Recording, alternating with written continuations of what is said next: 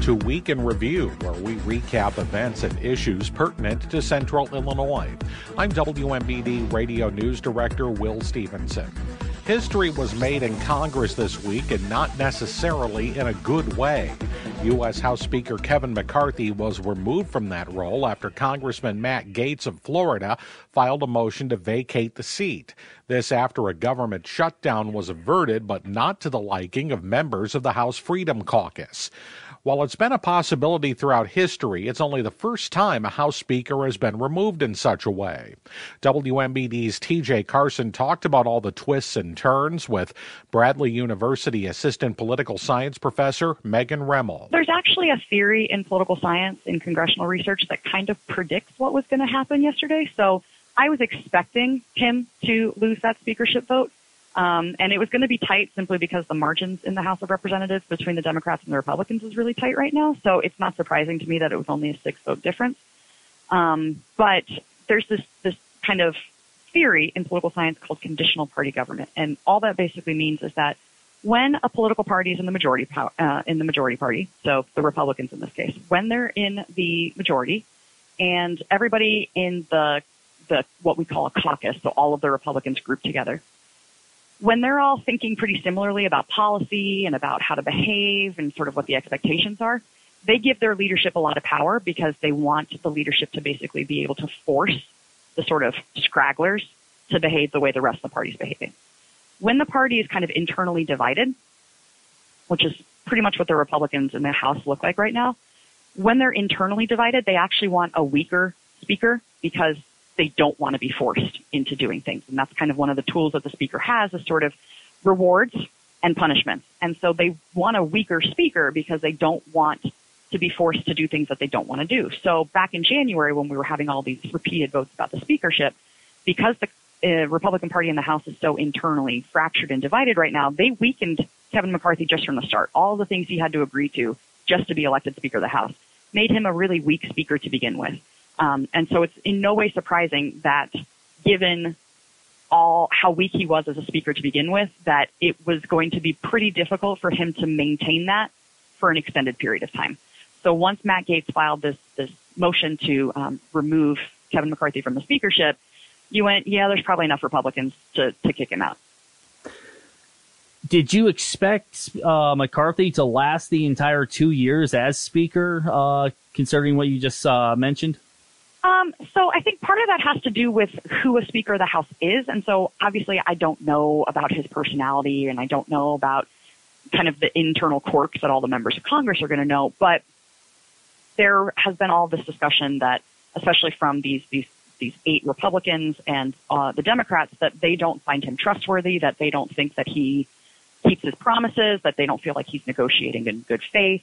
And so if that was sort of the mentality going in, then it shouldn't be surprising that he loses his speakership this quickly. Whereas if it were a different speaker who had maybe a different reputation, maybe even given how fractured the whole party dynamic is in the House, they might be able to hold on for longer. So I think part of it just has to be a quirk of who that person is. And given that he wasn't Speaker of the House, he didn't have quite such a national profile. It's harder to know who Kevin McCarthy was, and he didn't really have a long enough time to really show us either.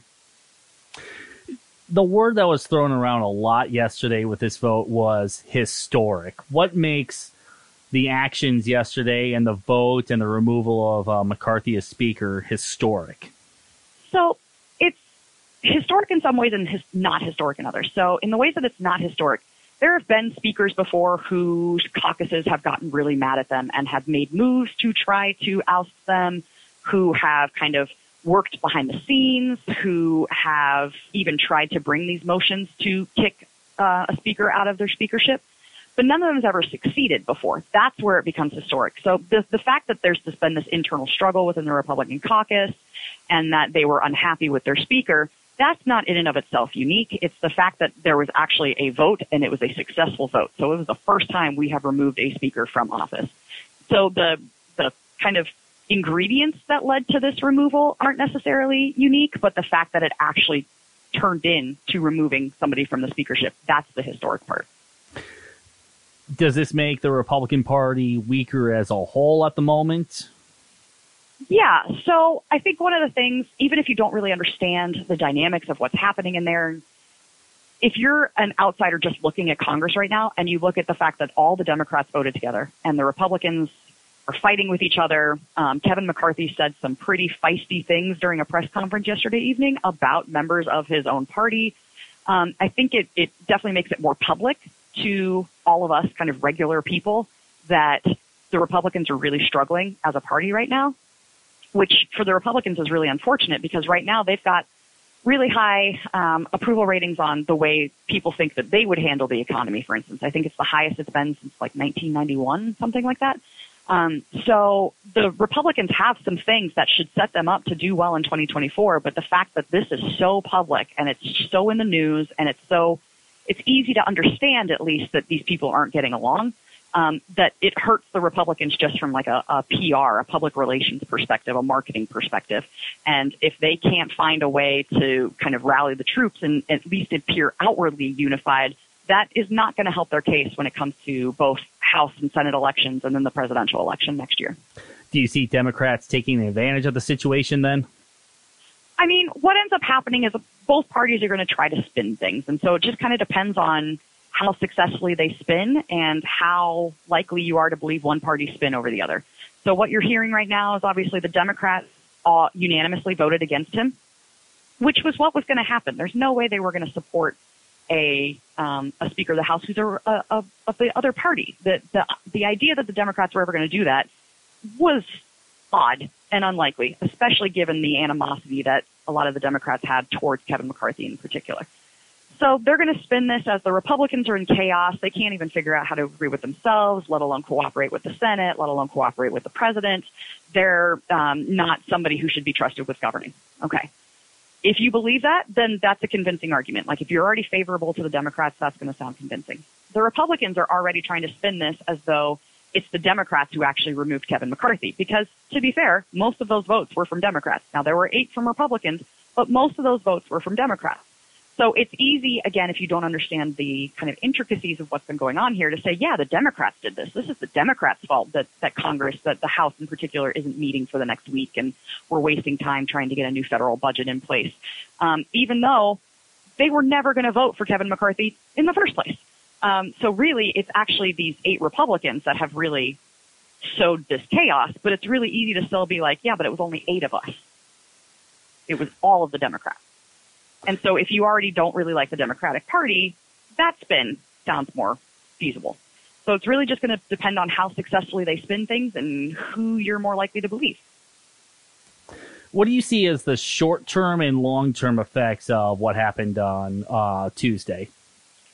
Obviously, the short-term effects right now is that the House of Representatives isn't in session. They gavelled into recess yesterday. The kind of ideas that they're supposed to sort of have these candidates. So far, at least 2 members of the House GOP have declared that they want to be Speaker of the House. They will basically be campaigning for other Republicans to try to win their votes. And I'm assuming they would love to avoid what happened in January with 15 rounds of voting again, because that's just going to make that argument that the Republican Party's in chaos more convincing. So they're supposed to basically spend the next week sort of campaigning and then begin voting on a new speaker next Wednesday. So right now, the House of Representatives just isn't in session. And this last weekend, we just got that 45-day continuing resolution to keep the budget, the federal government functioning by kind of continuing prior spending levels. So we're wasting a week, essentially, just on trying to get a new speaker into place, which, given that we only had 6 weeks to begin with, is a lot of time. So from a short-term perspective, this just doesn't help the prospects for the federal budget negotiation process. Long-term prospects, obviously, the Republicans are going to need to find a way to look unified. They may not actually be unified, but they're going to have to find a way to look unified, because this is just not helping their case for trying to say that we're the best party to solve crime, we're the best party to address immigration, we're the best party to help with inflation, when you guys can't even agree amongst yourselves. So they need to figure out a way to present a unified front, particularly before the primaries, the presidential primaries even start. Because right now, if there's so much infighting, and of course the Republican presidential candidates are going to be asked about this stuff, and so they're going to end up having to take sides, and that's just going to make the party look more fractured. So they need to figure out a way to present a unified front as quickly as possible. On the other side, the Democrats would like the Republicans to be a little chaotic for a while because it does help their prospects. So it's just, to me, it's largely going to depend on how well the Republicans can find their way back out of this. And then I guess final question to wrap up here. If you had to, from what you're seeing right now, who do you think ends up as Speaker? So there's two candidates so far. One is named Steve Scalise. The other one is a guy named Jim Jordan. Jim Jordan is both surprising and not surprising that he's thrown in his hat in the ring. He's a member from Ohio. He is conservative. He's also one of the more kind of combative members. He is actually chair of the House Judiciary Committee, which is a pretty powerful position, and he would have to give that up to be Speaker of the House. And he's repeatedly said throughout the years that he has no interest in being Speaker of the House. So it's a little surprising that he threw his hat into the ring, given that he said that before, but his profile is also higher than a lot of other members of Congress, and so he might be taking advantage of that. Steve Scalise is currently the majority leader, which is one step below the Speaker of the House. And so it kind of makes sense that he would want to throw his hat into the ring because, like, this is the sort of next step in his job progression.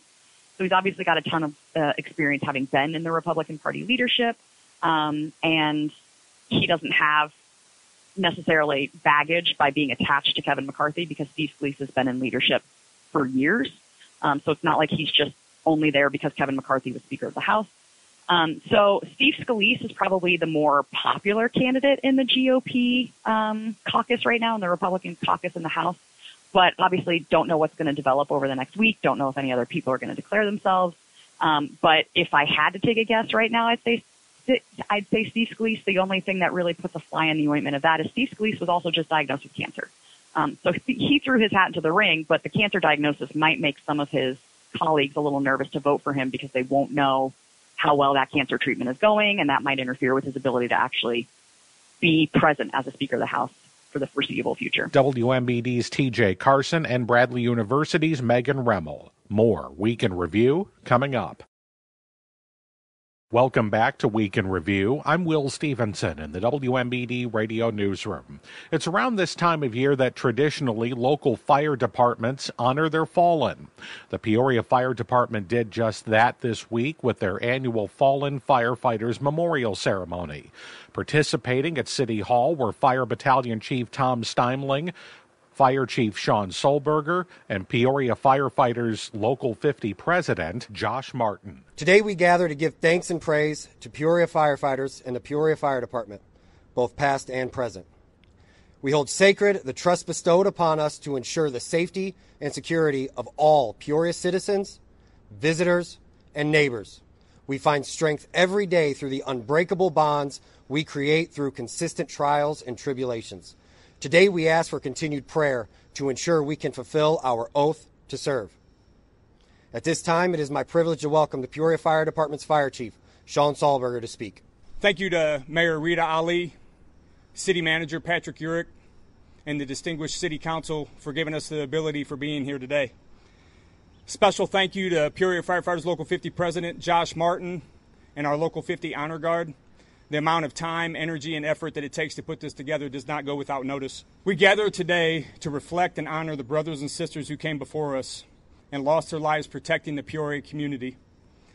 They lived here and they loved this community.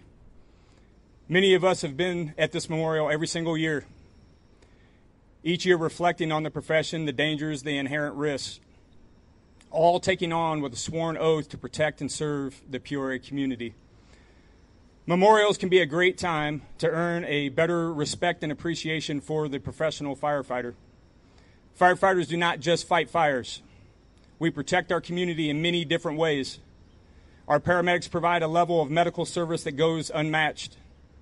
We have specialty teams that protect us in hazardous materials, technical rescue, underwater rescue diving, and then added just recently, drone. We also respond with PD in many different capacities, but one of which that we're very proud of being tactical medics with their SWAT team. Whether it is a medical call or a house fire or any emergency in between, the Peoria firefighters are there to protect and serve their community. To understand and embrace where we are going, we also have to have a strong understanding of where we've been. As the fire chief, I recognize my responsibility is to not only protect our community, but also protect our firefighters. This will be accomplished with adequate staffing, proper fire gear and equipment, and proper training to allow our firefighters to continue to dedicate themselves to the Peoria community. Firefighters are willing to put their own lives on the line every single day. Today, we honor our fallen firefighters who gave the ultimate sacrifice. The following words, I believe, best articulate the reflections of a firefighter, and they come from poet Francis Quarles. Becoming fearless is not the point. That is impossible. It is learning how to control our fear, to be free from it. That is a firefighter. The necessity of action erodes away the inherent fear, and the duty of a firefighter prevails. Thank you for being here today. I now invite Peoria Firefighters Local 50 President Josh Martin to speak. Thanks, Chief. Thanks, Commander Steimling. Good afternoon. On behalf of Peoria Firefighters Local 50, welcome. I want to start off by thanking the Local 50 Honor Guard. Their team does amazing work, and we appreciate all that you guys do, so thank you. I would also like to thank everybody that showed up today. We appreciate your time being here. Every year, we unite here in remembrance of those who sacrificed their lives in the line of duty. As a firefighter, we all know the risks. We know there may come a day where we lay down our lives for another. The men we are here to honor today all left for work one morning and never came home. These fallen firefighters were husbands, fathers, friends, and neighbors. Today, we remember them for their strength, courage, and humility. We will never be able to thank these men for paying the ultimate sacrifice, so instead, we will meet at this very location every year to remember and honor them. Thank you. At this time, I will be reading the names of those retirees who have passed since our last memorial, followed by a moment of silence in remembrance of our brothers who have helped make this department what it is today. Ronald R. Voss. Leo T. Duke. Please join me in remembering our brothers who have lost their lives in the line of duty for the Peoria Fire Department. August E. Kitchoff. Bernard J. Manning. Charles Gander. Cassius C. Wonder. Clifford B. Wiles. Chester W. Mewberry. Frank A. Fosco. Thomas F. O'Connor. Richard H. Tufel. Raymond G. Ballo. Walter M. O'Connell. Eugene C. Hester. Albert M. Jenkins. William N. Gorman. Earl W. Bigler. Vernon A. Goudat. The lives of firefighters are closely associated with the ringing of a bell. As they begin their tour of duty, it is the bell that starts their shift. Throughout the day and night, each alarm is sounded by a bell, which calls them to fires, and to place their lives in jeopardy for the good of their fellow man. And when the fire is out and the alarm has ended, it is the bell that signals the completion of the call. We seek strong symbols that represent the feelings we have for our brothers who have paid the ultimate price for protecting our community. We utilize these symbols to reflect the devotion of our comrades had for their duty. The sounding of a bell, a special signal of 3 rings, 3 times each, represents the end of their duties and that they will be turning to quarters. Our comrades upon this stone have completed their tasks, their duties well done. They have given their best. For our comrades, in remembrance of their last alarm, they have gone home.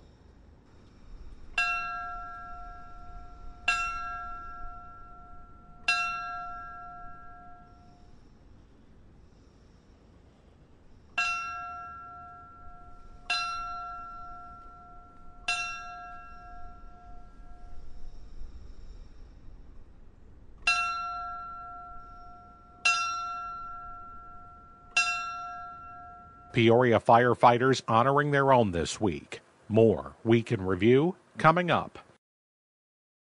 The president of the University of Illinois is making his way around the state visiting the various U of I facilities. That included here in Peoria as well, where System President Timothy Killeen also took part in a roundtable discussion about developing and attracting entrepreneurs. Doug Cruitt, the new executive director of Peoria Business Incubator Distillery Labs, talks about it with WMBD's TJ Carson. So we brought together a kind of a diverse group of individuals that are part of our Peoria region ecosystem to get their perspective, and also how that ties into the resources we have through the University of Illinois system. So we had 3 entrepreneurs from different backgrounds that were able to give varying perspectives on what they've experienced thus far and what they would see as a way to maybe improve the ecosystem, but also to collaborate further with the institutional side of things. Okay. What stood out to you the most about the panel today from all the answers we heard? There was a lot of discussion on trying to help entrepreneurs, what's good, what's bad about the area, but what stood out to you the most as the moderator? Yeah, great question. I think the sense of community and creating networks that will help improve the overall, not just locally, but the region. So between Champaign, Decatur, Bloomington Normal, Springfield, and Peoria together, that, if we're able to make those true connections and have action upon those connections, then we're going to all be stronger. Okay. How does that get achieved? How do you get everybody to work together and get on the same page? Yeah, well, communication. I mean, that's the first stop is making sure that there's an open door of communication between the different stakeholders. So between the entrepreneurs to academics to corporate, there has to be that communication and creating a path for entrepreneurs and innovators to navigate that. So it's gonna come down to those discussions on how can we make sure that when an individual or an entity enters into the ecosystem, that everyone that's here knows where to point them to go. Okay. There were some concerns brought up today as well, some easier to overcome than others. What stood out as those concerns? What was, don't want to say most troubling, but what stood out the most? I think for an entrepreneur that's looking to scale or an innovator, probably the biggest challenge in our region is finding funding. So venture capitalists, we heard a stat where 97.7% of venture capital is going up to Chicago. And that's understandable. The great talent, great technologies, great companies, great workforce. But we have a lot to offer down here, too, as a region.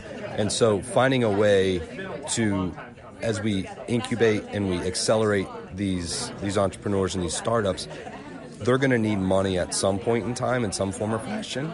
And if they need to go the venture capital route, we need local investors to be able to understand how to invest in these startups. It's not something that a lot of investors know how to do in this region, but through education we think we can improve upon that. So it sounds like we can have everything here, but money talks. Exactly right.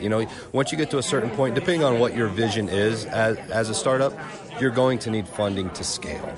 You can bootstrap it, absolutely, and a lot of companies around here do that.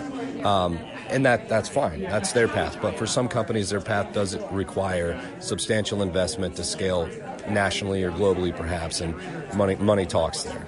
Okay. Were there any other concerns other than the funding that stood out to you, and how do you address those? I think maybe another concern, it comes back to that ability to navigate. So one of our panelists mentioned simplify the networks.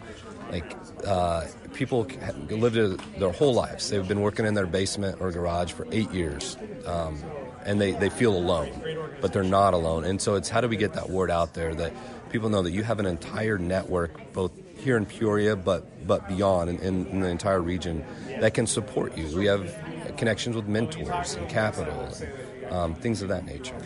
Is it a common problem where people just don't know where to go, where to turn?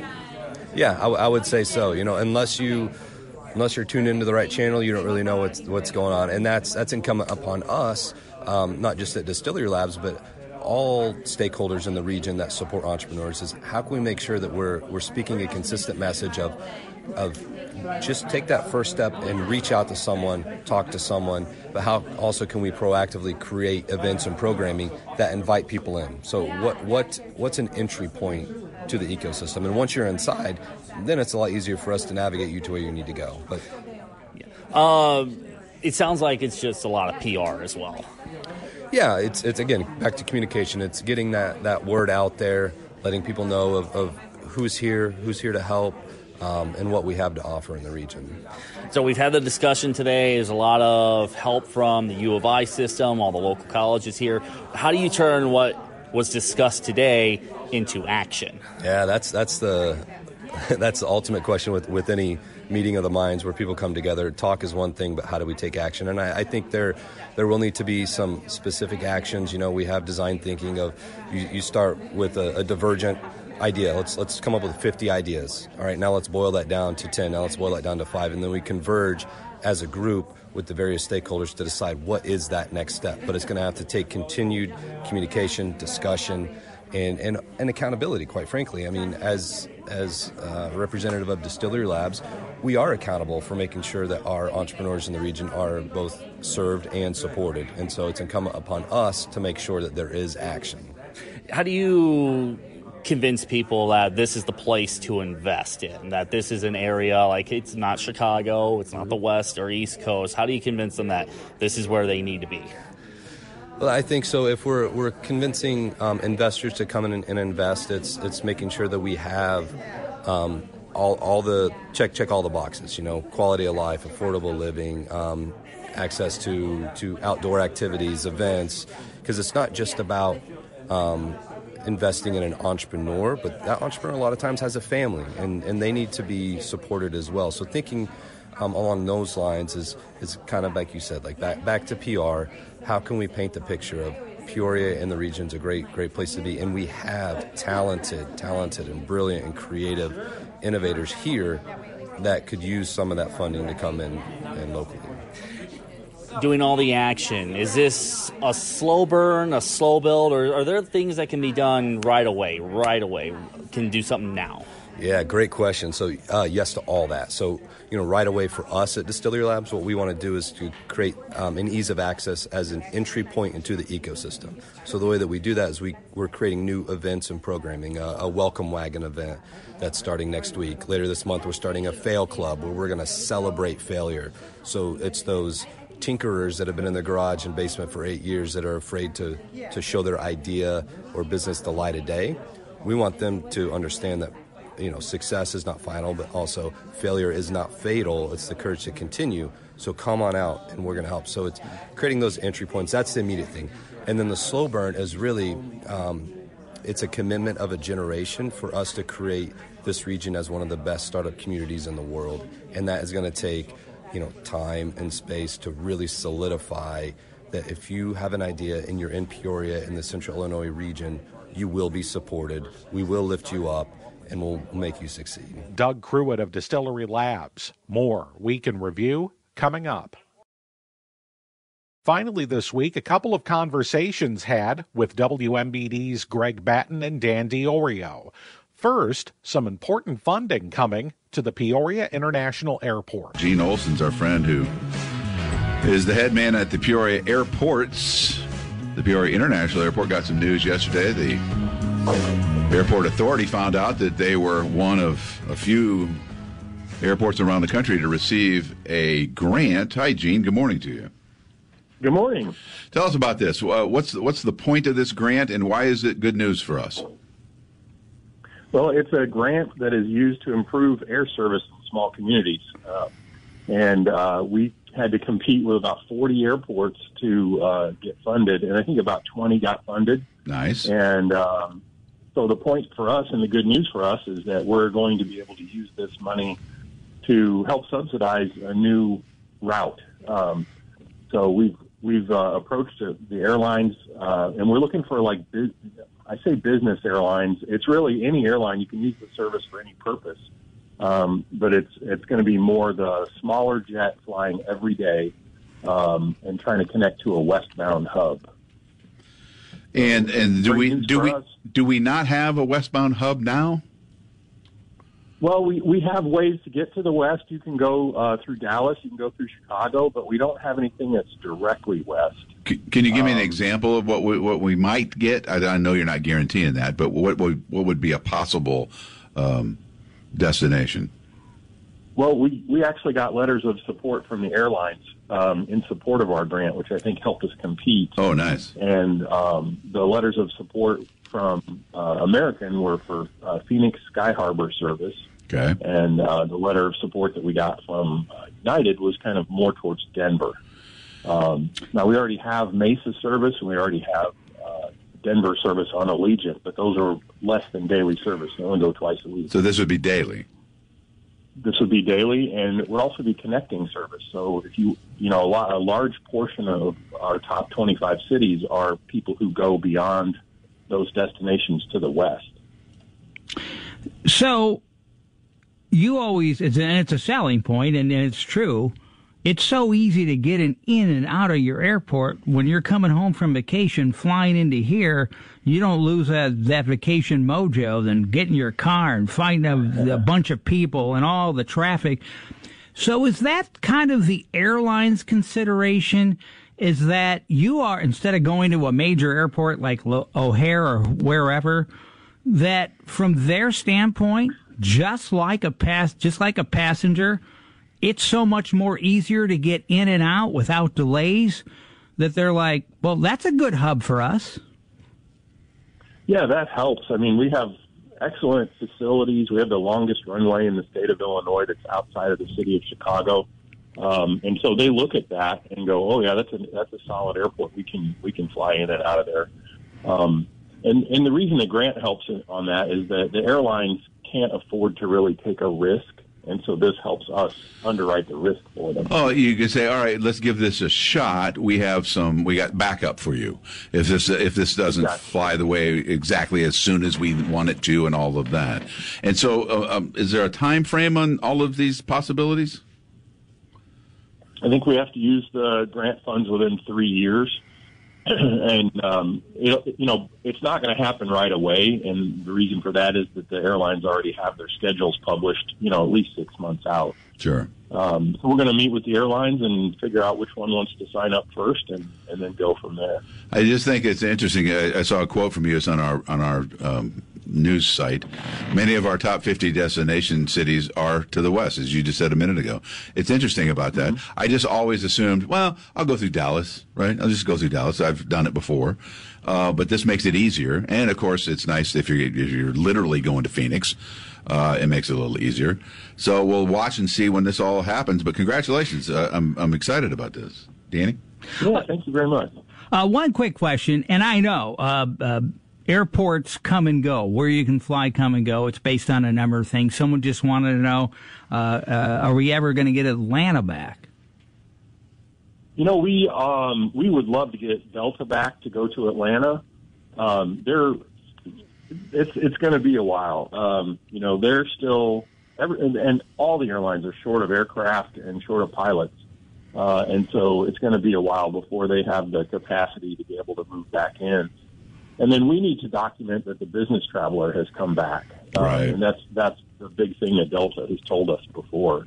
So I see it happening, but it's going to be a while, number of years. All righty, sir. We're going to let you go. Have a great day. That's Gene Olson. He's the director of airports out there at the Peoria International Airport. All right, winter's coming. You can feel it in the air. We're getting colder. We're worried about our bills. Our friend Angie O works at Ameren. How's that work? How do you, Angie? First of all, let's talk about smart thermostats. How does that work? What is a smart thermostat?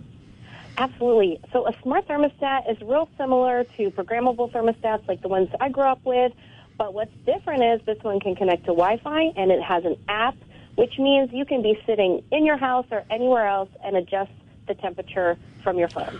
So more sitting, which I love. And you don't have to be that smart or technologically savvy to use it. I am living proof. Yeah. So, Michael, you're probably on my level. So, Angie... hey, don't throw him out there like that. That's terrible.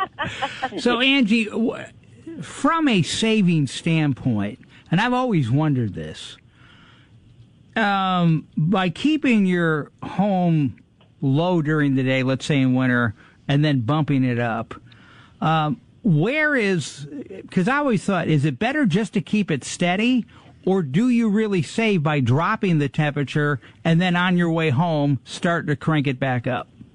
Oh, you're giving me the opportunity to be a mythbuster.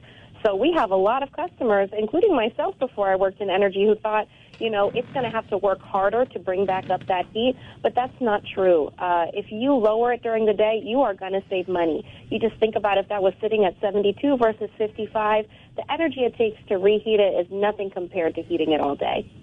And I'd say for someone like me who will disappear on the road Sure. For 2 or 3 days at a time, if you can drop it from 72 to 55 for 3 days, yes, you will spend some energy getting it back up to 72, but there's a lot of savings and extra money in your pocket. Who doesn't like that? Mm-hmm. Tell me about, Michael, the state of Illinois. Certainly, we want to take care of our citizens. Obviously, we want to take care of folks who are seriously on a limited budget, and these bills can sometimes really hurt those kind of folks. But what is your, just from you standpoint, from your obligation to that? Because I don't know if really the state has an obligation to it. So why do it? What's the motivation? Well, I would say in the Treasurer's Office, we're always looking to save people the state money, whether it be helping to save for college, helping to save for their retirement, whether it's helping to create jobs in this state. But Benjamin Franklin said the penny saved is a penny earned. And these smart thermostats will help them save a lot of pennies, earn a lot. Extra spending money in their pockets can be spent in a local business or maybe taking the family out for a restaurant. That helps our economy. Sure. But also, this is a result of legislation passed by the state wanting to save money for our citizens and also do something that's good for the environment. And I don't know if this is off topic for another day, but it kind of fits in. Smart thermostats, one of the things that can help across the board, especially middle to lower income people. But to me, the other one is somehow have government giving grants to middle and lower income people for insulation. We look at all these older homes that people are living in. If you insulate those homes, you know how much money they'd save? There's a lot we can do. These smart thermostats can save. Heating and cooling is about half of your power bills, and these smart thermostats can have been calculated to help you save about 10 to 12% on your power bills. But there are other things we can do to save even more. But this is a easy step that's available right now, but it's not around forever. All right, Angie, give us the details of how a family might be able to get a no-cost smart thermostat. What do we do? Well, gosh, I'd love to.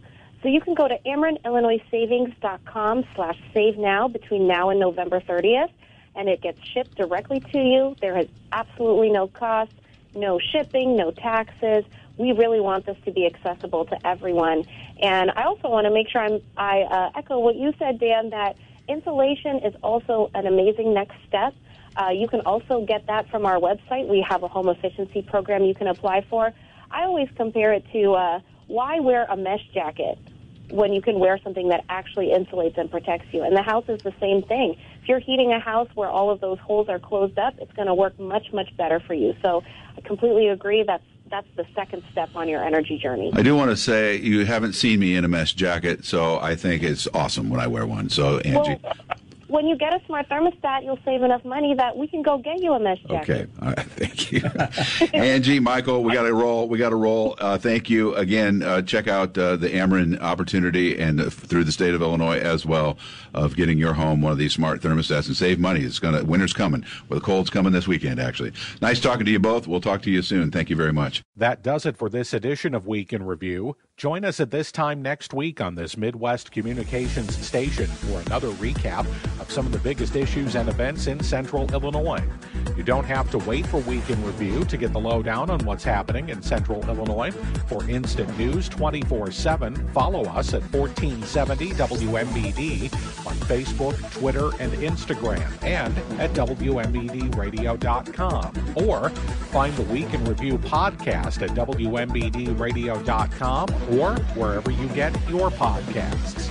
I'm Will Stevenson, WMBD Radio News.